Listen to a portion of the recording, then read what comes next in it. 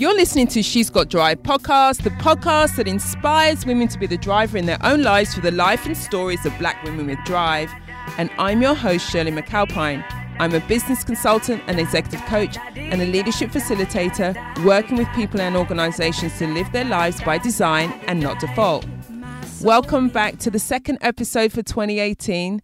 Thank you so much for tuning in. I'm excited about this episode and bringing my guest to you this week. But before I do that, I wanted to share something with you that happened to me and my family last week. And I'm sharing this with everyone because there's a real lesson in here.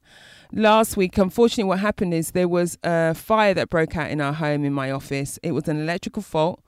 We rent a beautiful apartment, but it's in an older building. And what we discovered is that the electrical wiring around the light fittings were fairly old. And as a result, we've discovered that because a fire broke out in the light fitting in my office.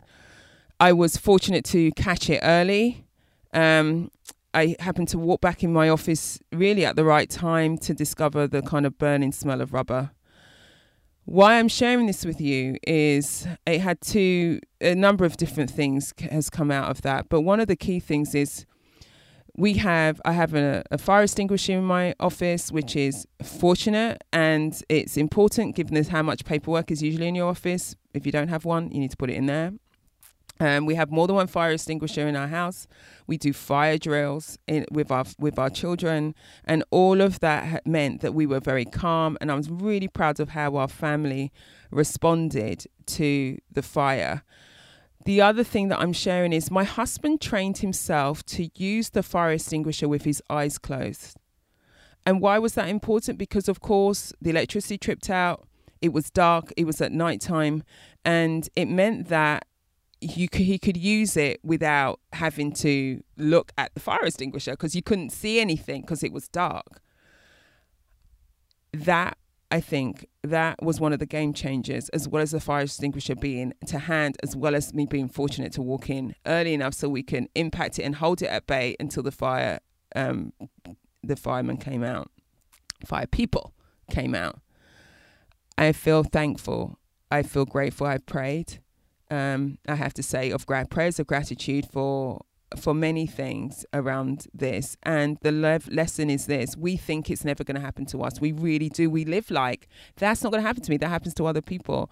Make sure that you have everything that you need in your home to support you to intervene early in the case of a fire.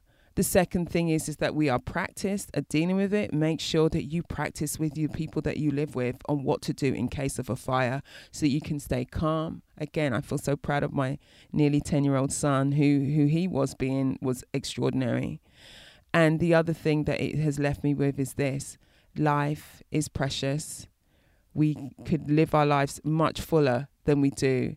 And I'm taking on my 2018 goals in a whole different way as a result of that experience of really seizing the moments that I have and creating new opportunities for myself and for my family this year and my work and for She's Got Drive. So that's why I share it with you. This week we have a wonderful guest. I'm so excited to bring her to you. Dr. Ayana Elizabeth Johnson.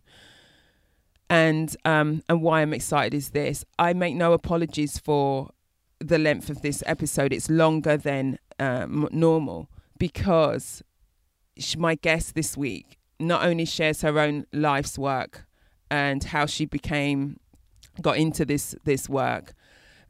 She's one of only a handful of Black women in the US and in fact worldwide who's working on these important issues.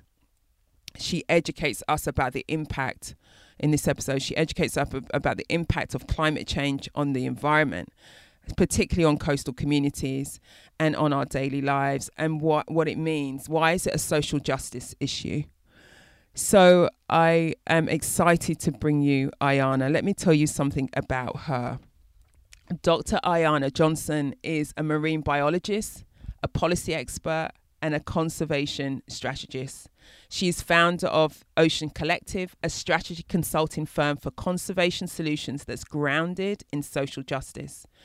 She earned her BA from Harvard University in Environmental Science and Public Policy and her PhD from Scripps Institution of Oceanography. She teaches at New York University as an adjunct professor and volunteered as a co-director of partnerships for the March for Science.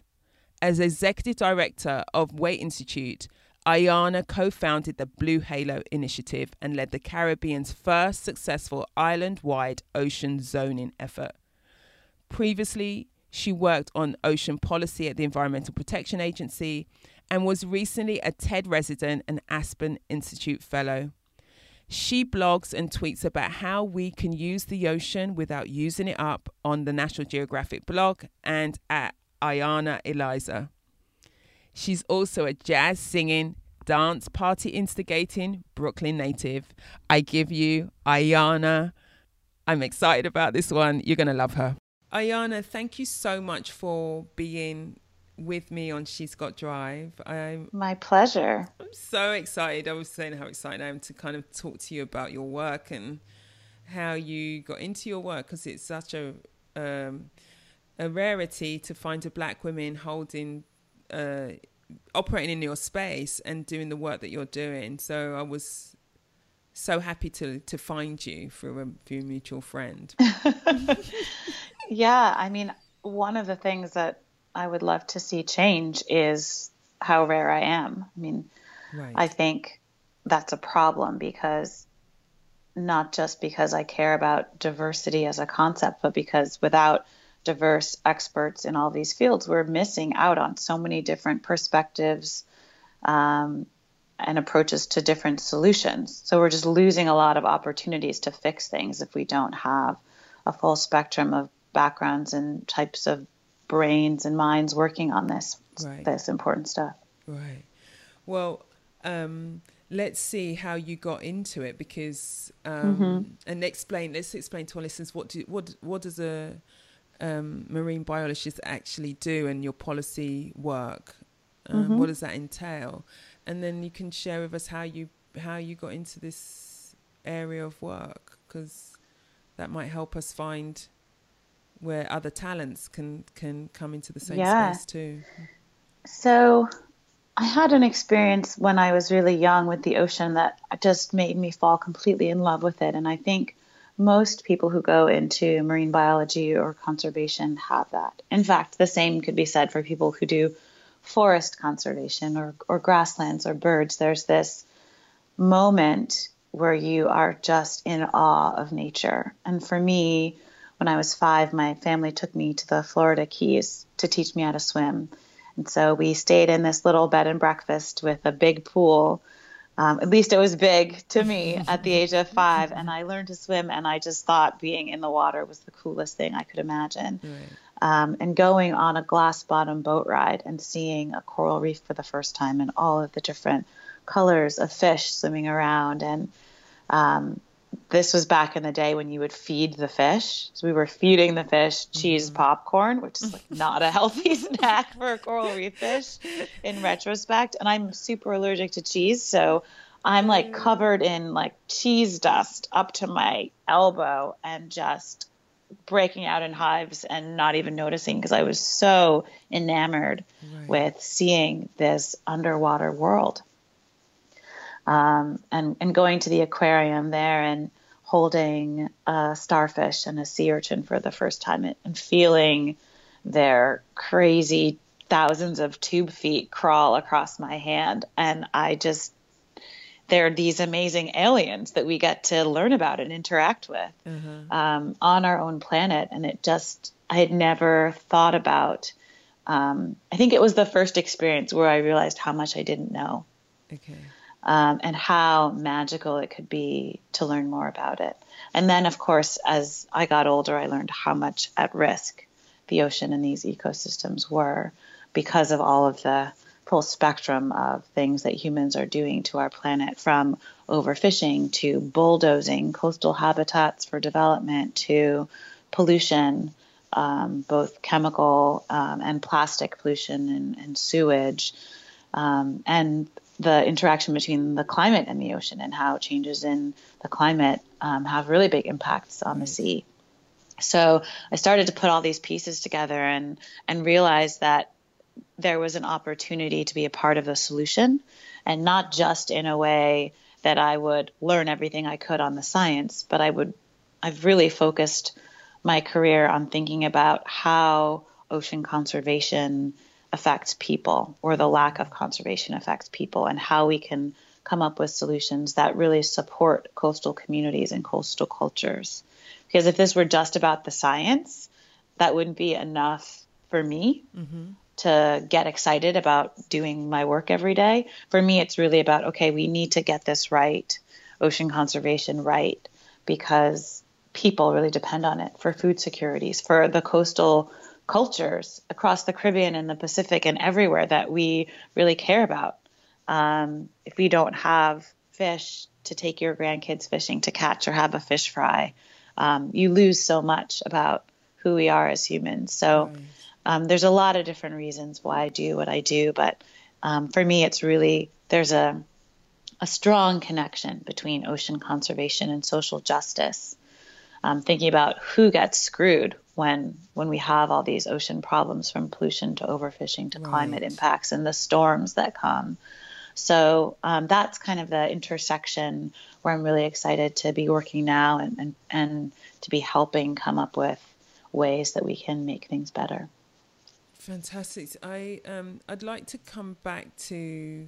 We're going to come back to this the social impact and on communities later, because as I was sharing with you earlier, that given what's happened this year with the hurricanes, there'll be people listening who have people who have been impacted, and I've been personally impacted with my family in Dominica and what they're living with. So there's some heightened awareness around that for me.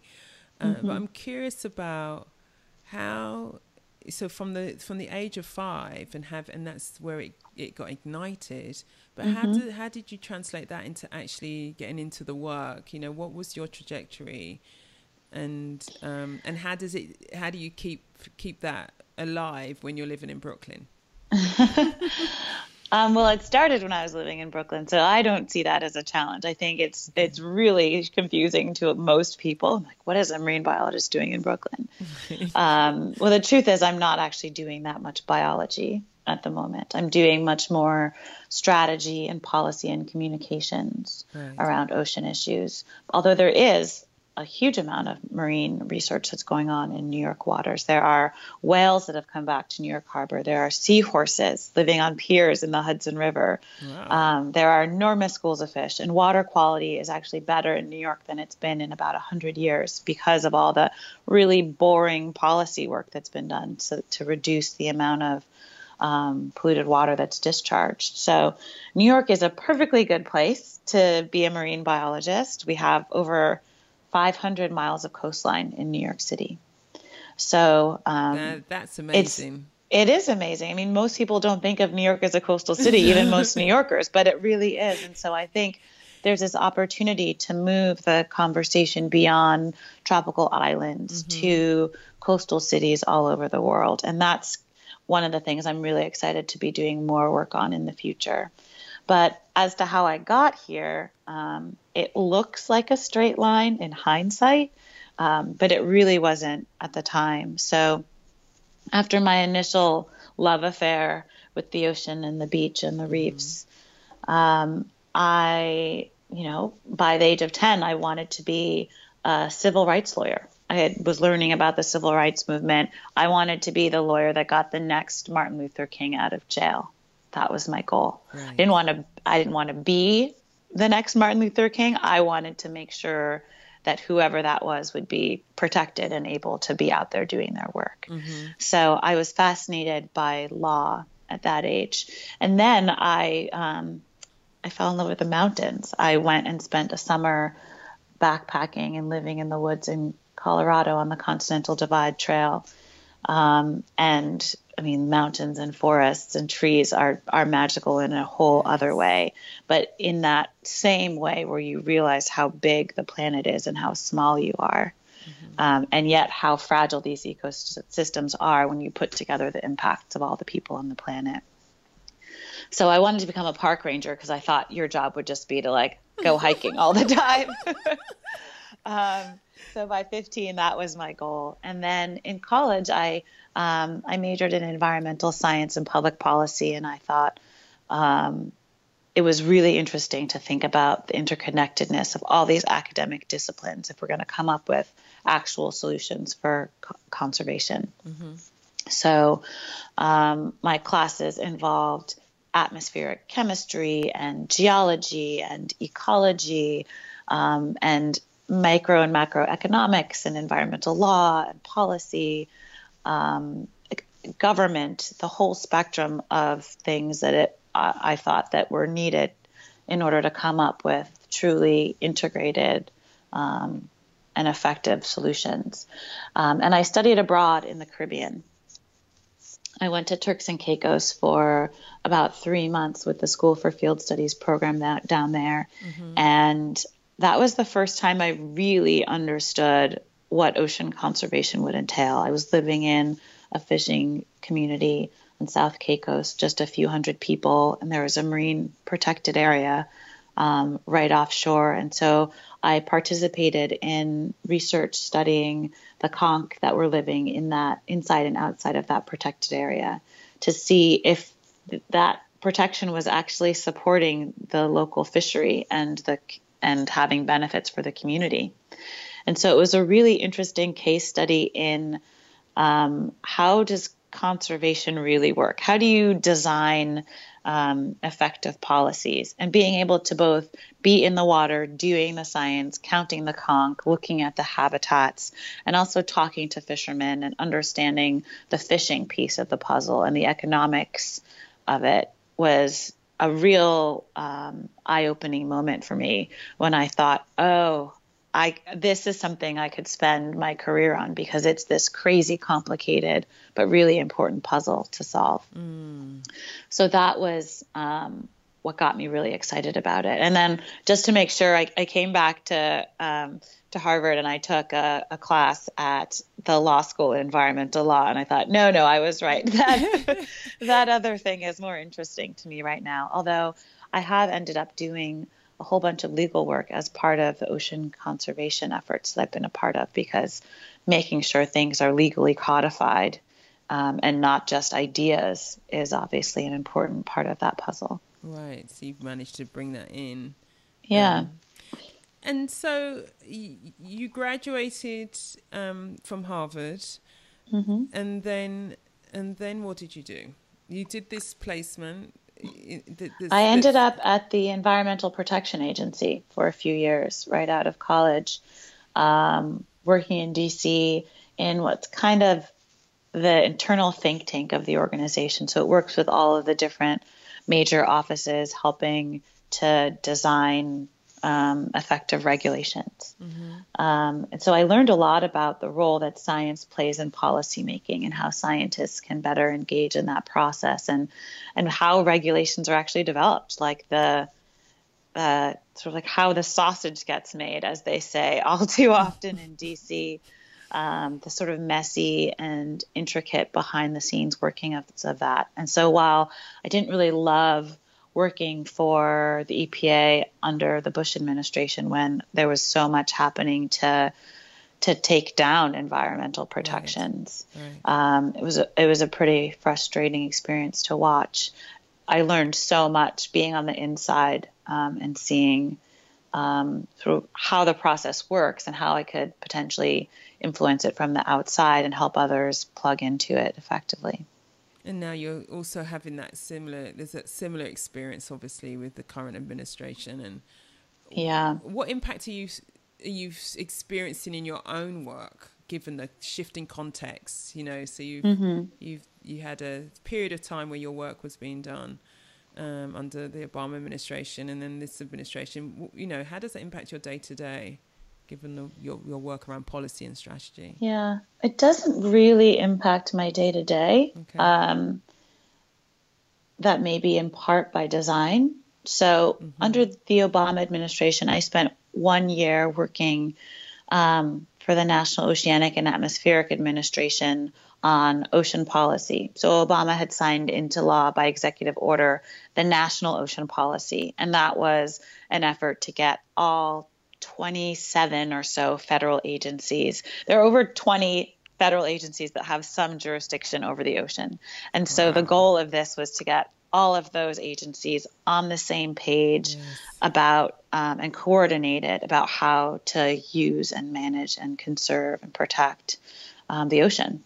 And so that was a fascinating experience, being part of the team that really helped to sync up both internally within NOAA and externally amongst all of these different organizations, and looking at comments from outside scientists in the community about what that could look like. It's really complicated. And so, and then my work for the next 5 years was outside of the U.S. So I wasn't really engaged in U.S. Ocean policy. So when I think about how my work is affected, I definitely worry about all of those efforts of hundreds, if not thousands of people to create a plan to work together on managing the ocean sustainably. I worry about, how that will get brushed aside or torn apart. That's really hard to get people on the same page with a plan. And that happened under the Obama administration. So I worry about that getting undone. But my work right now is not at the federal level. Mm-hmm. I'm working more with NGOs, many of whom do international work. Right. Primarily, or more public communication campaigns. So it's less about impacting federal policy in the U.S. than it is about shifting the narrative and the conversation and thinking about policy internationally, whether that's the seafood supply chain globally or plastic pollution efforts going through the United Nations. So I'm a little bit insulated in my day-to-day from U.S. federal policy at this moment. And I'm hoping to do more work with states and with coastal cities, because there's a lot of really interesting and important work in policy happening at those levels right now, even where there's a lack of that at the national level. So thank you for that. I'm thinking about you in those different contexts as you were sharing them, and imagining what the people in the room could be. And so coming back to your initial comment about really wanting to have more people who look like you in the room. What does it feel? Can you share how many other people of colour are actually in this space, working in this space and doing the work that you're doing, and then what does it feel like when you're in those rooms, and do you feel like you're representing communities, a voice on multiple levels in terms of the needs, in terms of the work that you're doing, but also as a black woman, as a woman of colour too, help us understand a bit more about that. I keep a list of the amazing women of color in my field, and it is a very short list. Right. Or the people of color in particular. Obviously, in the U.S., I should specify. Obviously, there's amazing work being done by people of color and women all around the world in their communities. And I'm always looking to add to that list. And there's brilliant work being done all over the world by people of color in their communities, whom I haven't yet met, I'm sure. But in the U.S., it's a pretty small group. So to give a little concrete context for that, there's a group called Green 2.0 that works specifically on diversifying the environmental field. And according to their last report, they surveyed all the environmental NGOs. there were about 14% of the staff in environmental groups are people of color. And that's compared to 30-something% that is the population of the U.S. And about 5% or less of board seats on these environmental NGOs are people of color. So there's a lot of underrepresentation. On the plus side, I would say women are very well represented in leadership positions, as well as the staff level in environmental conservation. The head of the Ocean Conservancy is a woman, as well as the vice president for communications and for policy. The head of the Global Ocean Program for the Nature Conservancy, and many people on her team are women. There's some amazing women leaders at Pew and at Oceana and at the Lonely Whale Foundation. And there are women not just staffing, but leading ocean conservation work. And that's really great to see. And the same is actually true on the philanthropy side of things. As far as people just helping to decide where the money goes, who is getting funded to do this work. So that's a really positive thing to see. The Wade Institute, for example, where I used to be executive director, the new executive director is also a woman. And women of color are the majority, or were, when I was running it, the majority of the people on staff. I think they've hired some more folks. So there's a lot of really good gender diversity happening in the field, but racial diversity is still way behind. Really, really lagging. And I want to highlight one of the efforts at changing that, and that's the Ray Conservation Fellowship, which aims to place people of color in fellowships, one-year fellowships that are actually paid in major conservation groups, from Greenpeace to Ocean Conservancy to NRDC. NRDC's ocean program is also run by women. So there's this very targeted effort to bring in people who have finished their undergraduate degrees, people of color, put them into positions in these organizations, train them, and try to support them so that they can stay in this field. And I have volunteered as a mentor for the fellows in that group to try to encourage them. Fantastic. Because it's really hard to find your way. It's not a really obvious and well-traveled career path.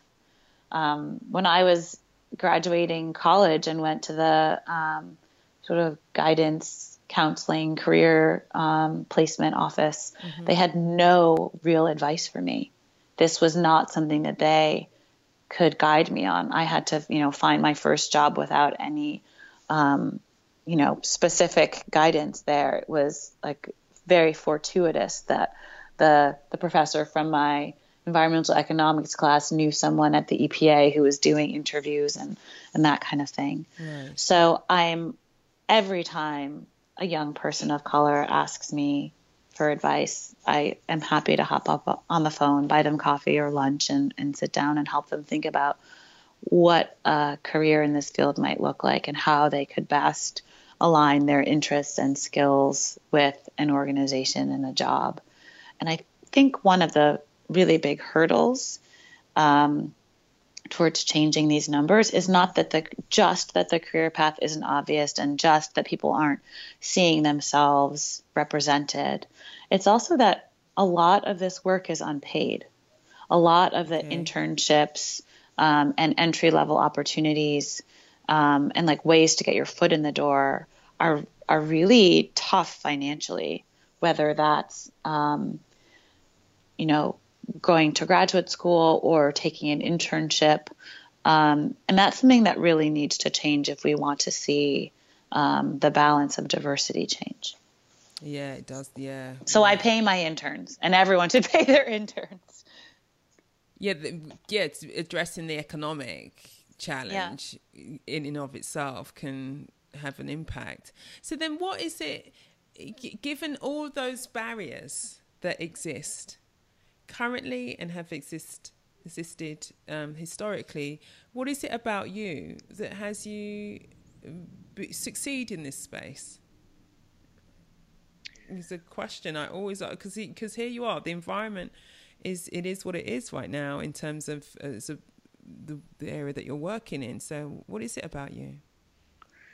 I think there's some things that are about me and some things that are about, the context within which I found myself. And Mm-hmm. there's some part of it that's really just luck, um, and being in the right place at the right time. So about me, I guess I would say, for better and for worse, I have very little respect for um, like people telling me things are impossible, Okay. or for what is reasonable and what is unreasonable as far as what to take on. I mean, I Right. think I've both gotten myself in over my head and into some like amazing scenarios because I've just ignored what people said was like too hard, or ignored, what was um, the sort of the status quo. Mm-hmm. Um, and I mean that when I say for better and for worse. I mean,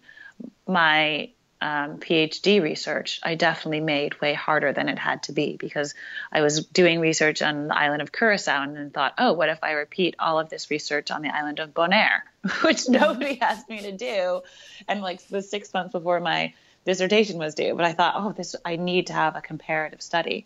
And not only should I interview all the fishermen on both islands, I should interview all the scuba divers to be able to compare their perspectives. And wouldn't it be really great if I read every single paper that has ever been written about fishing on coral reefs, and do an analysis of them to see where there's a need for more research, and what are the gaps.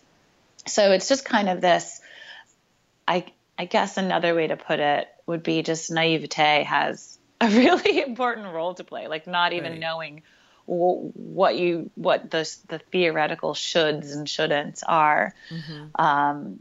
That definitely played a big role. And my parents certainly formed me in a way that encouraged me to take on big challenges and challenge the status quo, but also think really hard about how I could give back. And all the opportunities that I've been given are a responsibility to figure out how to give back to the communities that I've worked in that need support, to the field that I'm a part of, to mentoring the next generation.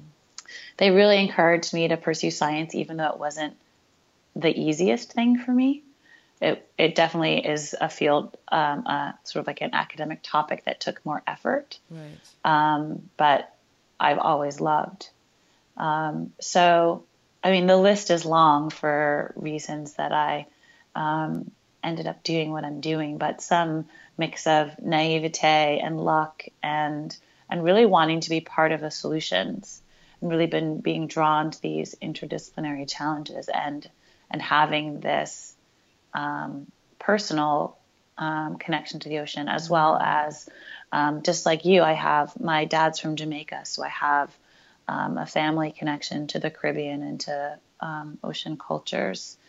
And really seeing an opportunity to use all the opportunities that I've been given to be part of a really needed push to turn some of these ocean conservation challenges into solutions.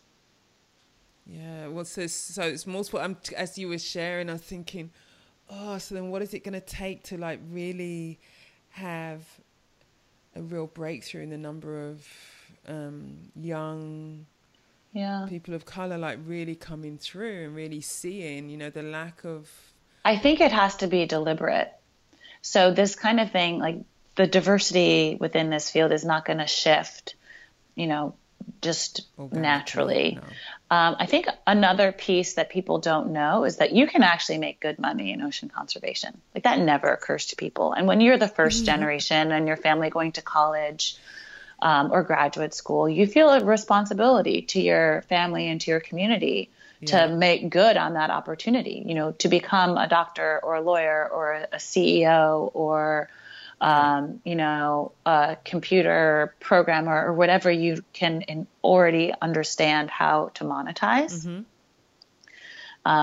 You don't see a lot of, you know, first generation college students going into art history, for example. Right. That is considered, you know, a career or a major of privilege. And I think conservation is seen in that same light. But I mean, CEOs at these environmental groups are making mid-six figures. I mean, this is not a volunteer work position. So, Wow. or depending on the size of it. Yeah, of course. So, but like you're making over $100,000. And so I think a lot of people don't know that. Like if you knew that you could make a living doing this work and have it be work that you feel good about and that's helping make the world a better place. I think that's one of the myths I try to dispel immediately when I'm talking to people who are interested in the career but are nervous about it. And that PhDs in science, you don't have to take out loans. Most people get you know, a fellowship or a research assistant position or a teaching assistant position that includes having your tuition and fees covered. So Those it's are very game different. changers, actually. Right. It's like super different than getting an MBA or going to medical school or law school and graduating with like a huge mountain of debt that you spend the next decade sticking out of.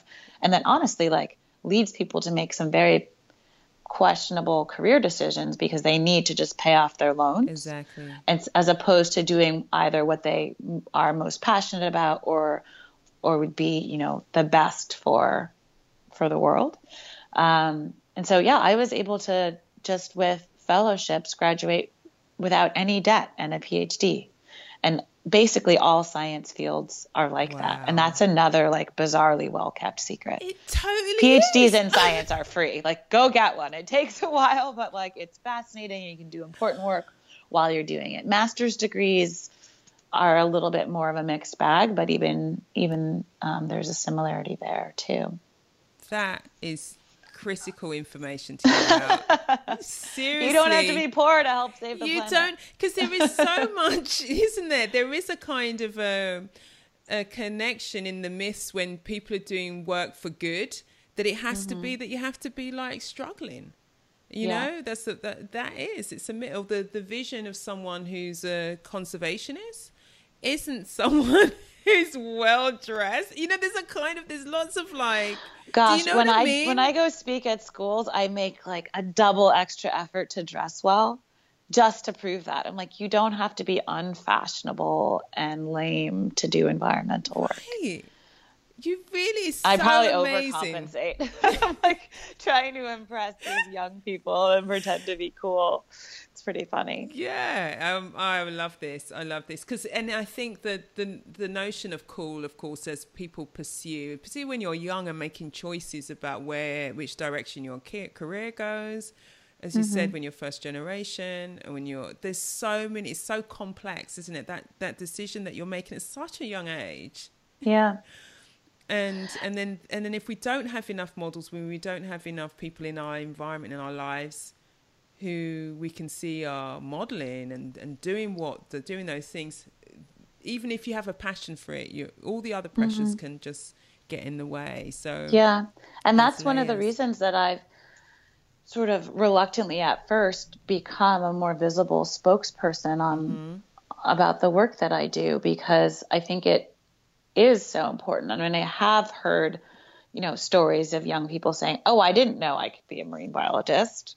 Ayana's doing it. Like, that's interesting." Right. So just having my face out there, I didn't initially see the value of, but now I've much more embraced that role. If that's helpful, I'm fine with it. Yeah, it's totally helpful. I mean, one of the the goals for me in doing She's Got Drive is there are so many really great work that's been doing by women of color, by Black women, that is just totally hidden. You know, the kind of the notion of the hidden figures. And it's like, how do I? When I found out about you, I thought, hold on a minute, I've never heard what. You know, and so just in someone listening to you sharing your story, for them, they may think, well, you know, I'm X amount of years, or maybe it's not for me. But then I've got children. I've got a son who wants to be a scientist, who loves biology, who loves, and it's like, well, actually, we need all the help we can get. Right. The fact that we live in an urban environment, we don't think about that, you know. But when we're at the coast, when we're in certain spaces, he's like, his condition, for example, for being on vacation, he goes, is it a place where I can find insects and wildlife, and as long as I can find some of that question, can I have some of that? That's amazing. And I'm like, yeah, we can combine the. So, you know, but are there bugs? Will there be bugs there? Will there be bugs there? That's so great. Can we find as a kid who like played with worms and bugs in my backyard in Brooklyn, probably in like totally toxic like soil. Yeah, that's right. I love bugs. I mean, how interesting are bugs? He loves it. When we were in Dominica, I've got a wonderful photo of him like holding a gecko, you know, and it's like finding the different geckos all around the place. I think the challenge with kids and nature right now is a lot of kids don't get to have those experiences, for one, which is really unfortunate because we're losing our connection with nature and our respect for it and our wonder and appreciation for it, which leads to all of this destruction that we're seeing. But also, there's kids who are just getting exposed to nature now have a completely different understanding of what nature is than you or I got to see growing up. Right. I mean, even in the last 30 years, our planet has changed so much that kids now get excited to see a bug because there aren't as many bugs left. Right. Or they get excited to see a fish because there aren't as many fish left. And so they have a completely different baseline for how abundant and magnificent and overwhelmingly beautiful nature is, because there's just so much less of everything, from species extinctions to just like reduced population sizes to just ecosystems that don't look like they used to. So coral reefs, if we keep the way we're going, coral reefs as we envision them, as we picture them, the iconic coral reef, those will be gone in 50 years. Wow. Because of climate change if we don't seriously change our ways. So we're at a really big inflection point, and we need the next generation to be part of the solution, but they don't even know from personal experience what these things should look like. I've never, even in my life, seen a truly healthy coral reef, because most of my work has been in the Caribbean, where coral reefs were degraded decades and decades ago, before I started diving and before I became a scientist. So this is this phenomenon called shifted baselines. And so we're seeing this shifted baseline, which has impacts on policy. We just have basically like lowered expectations, lowered standards. And so if policies are around recovery and restoring nature are setting our standards too low, then we're really missing an opportunity to have like the splendor and the abundance, and all of that, of course, supports economies, from forestry to fishing jobs to tourism. I mean, you can't have tourism on polluted beaches when the water is not safe to swim in, and you're importing Alaskan pollock to Caribbean islands because they don't have enough fish left to serve their customers. I mean, we're in a very bizarre scenario. Yeah. And so I worry about the next generation coming up, but they're also just so inspired and creative and multi-talented that it also gives me a lot of hope. I mean, these kids who can do graphic design and make you a website and name every fish species and make an Excel spreadsheet and create you a database and like write a blog about it in like a day. I know. It's incredible. It's phenomenal. It's incredible. So I think this just like all these other fields, ocean conservation and conservation work more broadly has a lot of work to do to figure out how to incorporate this next generation diversity of skill sets into the existing organizations. I mean, a lot of people are coming into this work and are sort of like tracked into like very specific tasks. And that's just not the way this like up and coming generation works. That's not the way they see the world and interact with, projects and being productive. So just like, all fields are having this moment of transition, but it is really exciting to be a part of seeing so many new people come in inspired with new ideas to bring to bear. Yeah, so I'm just, I can keep going on this track, but I'm just thinking of some other questions. Mm-hmm. What's been your biggest challenge then, on a personal level, in your career path? I don't know. I'm reminded also of your earlier question that I didn't answer about what does it feel like to be the only one in the room? Yes. I mean, because I have more often than not, perhaps, been the only woman of color, only Black woman in the room. Right. And definitely having to speak for broader communities than I necessarily feel comfortable speaking for. I mean, I'm definitely comfortable saying we need to think about people of color, communities of color, coastal communities, poor communities, women. A solution that doesn't work for these people is not a real solution. Right. So I've gotten more and more comfortable speaking up about that, but it's kind of a bummer to have to always be the one speaking up about that. Yes. And I walked into a workshop a few weeks ago and was like, this is a workshop for like how to build a strategy to save coral reefs around the world. And I'm the only person of color in this room. You realize like who's living on most of the coasts exactly of these coral reefs there. And I don't even live there. Like, where's the geographic diversity, let alone racial diversity? So there's a long way to go. And I think it's kind of a pain sometimes to have to always, be the person that beats that drum. But I mean, I have the privilege of being in these rooms, and so of course I'm going to do it. Right.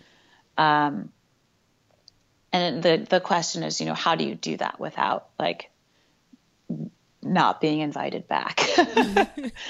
And I think we're in an interesting moment where people realize, like, when I speak up and say these things, they're like, oh man, we really botched that one. And there's an initial like defensiveness. But then there is a realization that like they need people like me to be part of the conversation. Right. And so there's a little bit of a challenge there too, because like, I don't want to be the only one.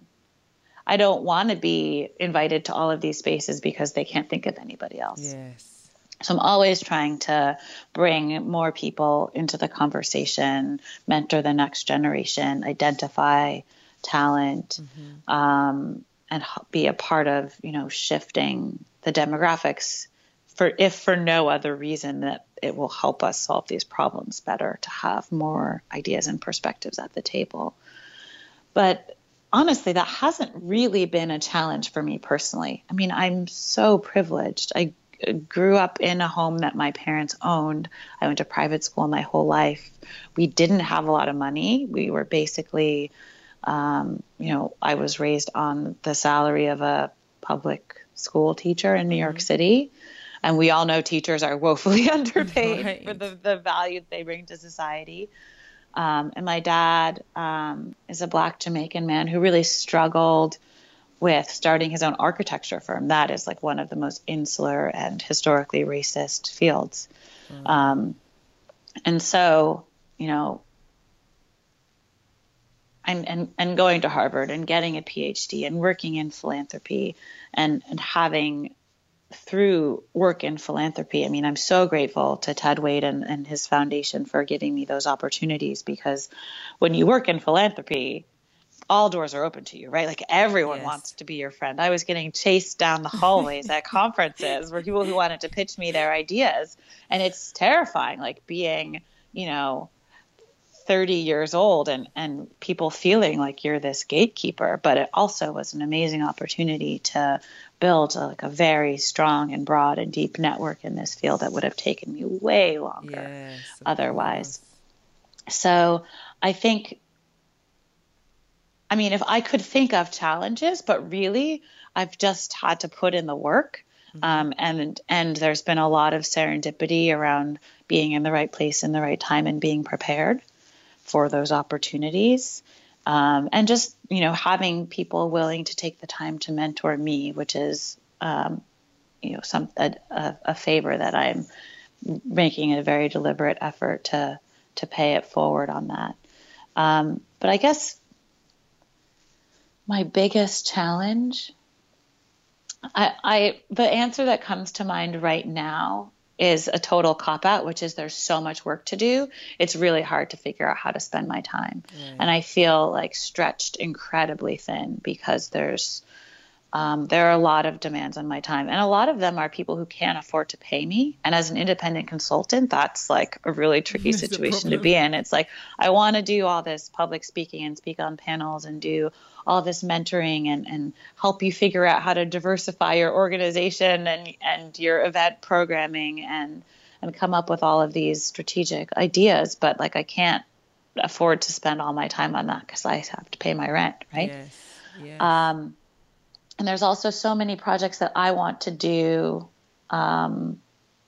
paid or unpaid, that it really is, I guess the biggest challenge is triage. Like, we're in a moment in time where there's so much that needs to be done.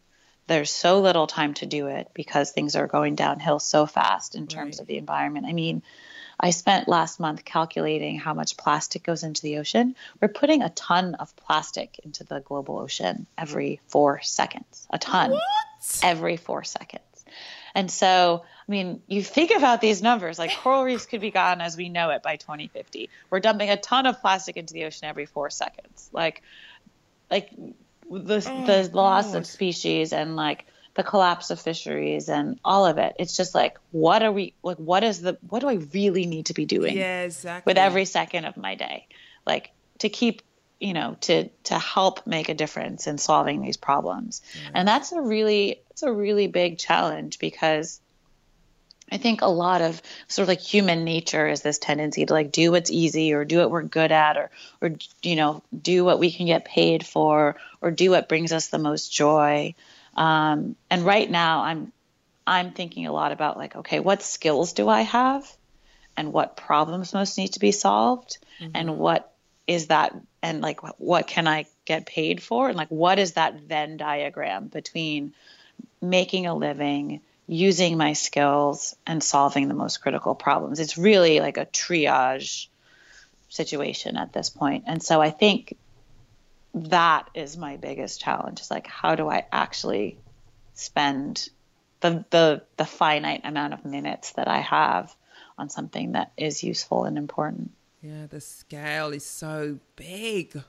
Yeah, I mean, even saying that out loud just like scared me. When you said I'm those still figures, not immune to this stuff, right? Like, it's terrifying that we are able to have this big of an impact on our planet, and like how little we even understand about what's happening. I mean, we have plastic in our sea salt, our table salt. We have plastic in our drinking water. We have plastic getting into the food chain because it's all these microplastics, right? We have plastic that's getting into the rivers and into the ocean because every time we wash our clothes that are made of plastics, like synthetic fibers, some of those fibers end up in our ecosystem. It's just like mind blowing how thoroughly we've been able to change the planet. And so 50 years isn't a long time. When you talk about the coral reefs disappearing in 50 it's not 50 years, it's 2050. Like, it's already 2018. Oh, it's 2050. Yeah. Oh, we don't even have, we have like 32 years. So, I mean, I think some of these things, it's like, I just want to like watch Netflix and eat popcorn and drink wine and be like, forget about it. Just get like onto your duvet. Have an awesome Motown dance party and like just forget about it. And so, I mean, this is the same thing we're talking about in the social justice movement. Like, what Yeah. does Yeah. self-care look like when you're working on problems that Right. seem so like apocalyptic Yeah. in these life or death Right. scenarios? Because I mean, hurricanes and storms and the being stronger because of climate is a life or death situation, in the same way that you know, police violence Yeah. against communities of color is a life or death Right. situation. Right. Access to safe drinking water and healthy food is a life or death situation. In the same way that, you know, when we think about water quality in Flint, and Flint, Michigan is only one of hundreds of cities with drinking water that bad in the US alone. It's shocking. And that, of course, ends up in everyone drinking bottled water, which results in this like massive plastics problem that we're Exactly. experiencing. So it's like really all connected in all of these crazy ways. And when I think about seafood, like fish should be one of the healthiest things you could possibly eat.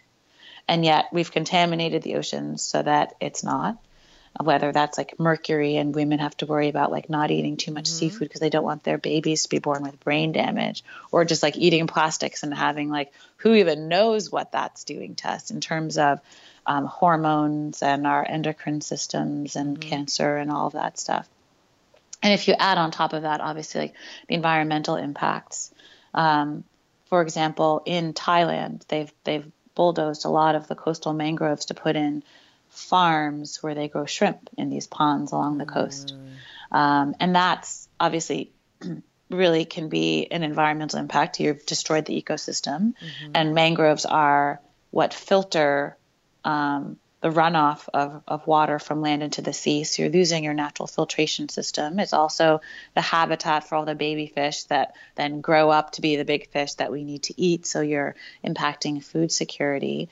And when tsunamis come, places without that storm protection, that buffer from the wind and the waves, are much more deeply impacted. So I think a lot of the work that I'm doing at this point is giving people other ways to think about these problems, and really highlighting what's working. There's like tons of people doing brilliant work on solutions that are effective that we need to be replicating and scaling. So I love to shine a light on that stuff. On the trash part of it, there's a super simple solution, which is like a water wheel, like one of these huge wheels that you used to see on like tugboats on the Mississippi River. These wheels that are just spun by the currents at the mouths of rivers. And in these wheels, each sort of like spoke of the wheel picks up any floating debris as it goes. And the wheel right behind it has a dumpster. And so it's just all the trash that's floating down the river, powered by this current, ends up in the dumpster, and then the dumpster gets filled up and you can take it away to a landfill. It's super low tech, but this is a way to prevent a lot of that plastic from getting into the ocean. And Baltimore has two of these, I think, Mr. Trash Wheel and Professor Trash Wheel. They have social media accounts. You can follow them on Twitter. That's so simple. It's so simple. Every river should have one of these sort of booms. There's these like floating booms that funnel the debris into this wheel that then goes into this dumpster that can be taken away. That should be a much more widely deployed solution. And there are efforts now to scale that work. But that kind of thing, I mean, I don't think people are aware of all of these solutions. I mean, part of my PhD research was redesigning fish traps so that the baby fish and the ornamental species people didn't even want to eat could get out. And that's so simple. It's just putting a slot like the size of a videotape. I know I'm like aging myself, like in the corner of these traps. And then like the skinny fish and the ornamental fish get out, and like the big groupers and snappers stay in there. Fishermen don't lose any money, and you've like helped the next generation of fish get to grow up before they get caught. So, I mean, I think there are tons and tons of solutions that we all need to become more aware of and work on implementing. And I just want to give a shout out to Nancy Knowlton at the Smithsonian, who organized with her team the Earth Optimism Conference, which grew out of her ocean optimism work, which is really focusing on highlighting all of these conservation solutions.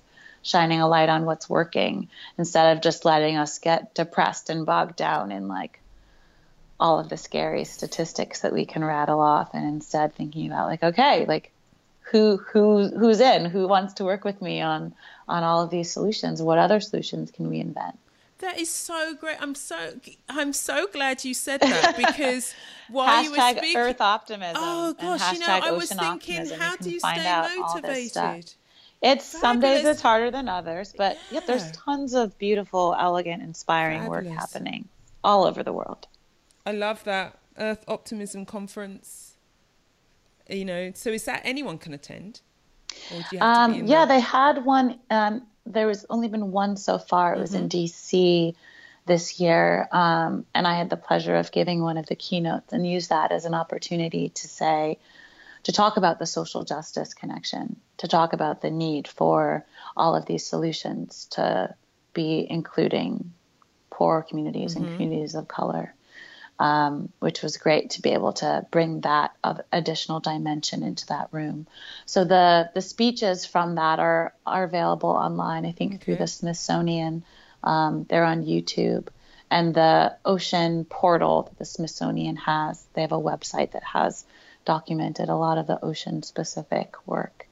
But yeah, just check out the hashtags Earth Optimism and Ocean Optimism, and you'll find all sorts of things that will give you hope. And one of the things that I would love to see and to support and actually work on is making sure that the funding and the support is not just going to the large NGOs. Right. They're doing some good work, but there's a lot of individuals and small groups that are doing really brilliant and important work. And I want to make sure that they're getting supported and that their ideas are getting heard and adopted and spread. So one of the things that I would love to build out in my consulting practice is working with philanthropists, especially those who are new to the ocean conservation space, and helping them figure out how to donate and invest their money most effectively. Like, what are the groups doing interesting stuff that's aligned with, this philanthropist's interests and values, but are really making a difference that they maybe didn't know about? Because you can't just Google, how do I spend money to save the ocean? Like, right. You need some help navigating this space. And so that's one of the services that I'm really excited to be building out with my team at the Ocean Collective. That's fantastic. Well, if someone wanted to get in hold of you, get in contact, this is so inspiring. I mean, we can. I'm glad we're also moved to a place where we can see some motivation, because I was like, oh my God, it feels so big. But now I'm feeling like it's really inspiring to see some way you can start to plug in, make a difference. Yeah. And so if someone wanted to get in contact with you, if there's someone whose child or who themselves are like interested in this area, wanting to find out more, how would they get hold of you? Sure. So I blog a lot for National Geographic. I've done, I think, 50 posts for them over the past few years. So basically, like, there aren't a lot of people named Ayana who do ocean work. So I think if you just Google Ayana and ocean, you'll find tons of stuff about me. But in particular, I blog on National Geographic's Ocean Views blog and on Scientific American's blog. I have a YouTube playlist of all of my public speaking. People want to hear, for example, that keynote from the Earth Optimism Conference, that's there. Ayana Elizabeth Johnson is like, I think I'm maybe the only one with an online presence with that name.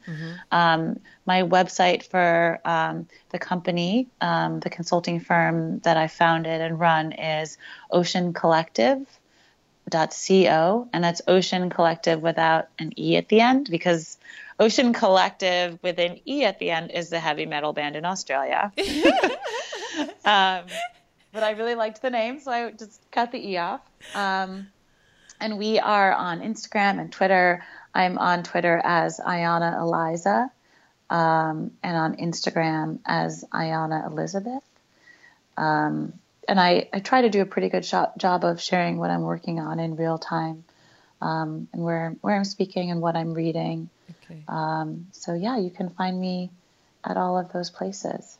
Great. I'm going to put links in the show notes. So That'd be great. And then I'm also gonna link to the Earth Optimism Conference as well. Please do. I want to put a link to that, and we all need these stories to keep us going and inspire us for sure. And gives us ideas, and you never know who knows who. To be passing on this information. We need to do more as a community. We need to get involved more, and we need to be encouraging the next generation to take a look, because the wider institutions, as you said, may not be equipped to guide our young people in that direction. So, Ayana, it's been so wonderful, and I didn't even get to the whole I've left behind the Hurricane Maria thing just because it was really there was a personal drive behind that. That might be another conversation in the future. I can say quickly, I mean, this hurricane season was off the charts. And so, I mean, I hope that it's a wake-up call about the ways that climate change is strengthening storms and the severity of the impact on communities. I mean, so what percent of Puerto Rico still doesn't have power? Right. And that's like a major island and city and part of the United States, and the Virgin Islands and Dominica and Barbuda. And the list goes on. I mean, Barbuda, where I worked for 3 years, I mean, that place has such a big space in my heart. And I'm really feeling for that community in particular right now. And so there's a hard conversation that we need to have about rebuilding too. Yes. I mean, where and how should we be rebuilding? Because these things are going to keep happening. So we need to be a bit more strategic about it and really think about culture in part of that, in all of this. I guess I could end on that point. I think there's no way to solve these problems to support communities, to do good science, to have your voice heard effectively, to communicate well, to do policy change that's useful without thinking about the cultural context within which all of this is happening.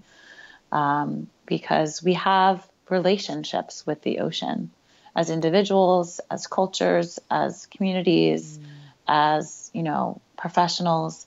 And that needs to be a part of the conversation, not in like a touchy-feely hippie Zen way, but in a real way. Like, we have a connection to the sea. Right. We depend on it for our livelihoods and for our health and well-being and our food. And so we need to make sure that relationship stays healthy so that our culture can stay vibrant. So I'm hoping that people think a little bit more about culture when we think about how to do conservation work going forward. Yeah. Oh, Ayana, thank you so much. Thank you. It's been rich. It's been thought-provoking. It's been moving. It's been upsetting. Thought-provoking for me too. Just being asked these questions is so important. Wow. I appreciate you. There was so much there. Maybe next year I'd love to have you back on the show, because I didn't even get to half of my question. I would be happy to.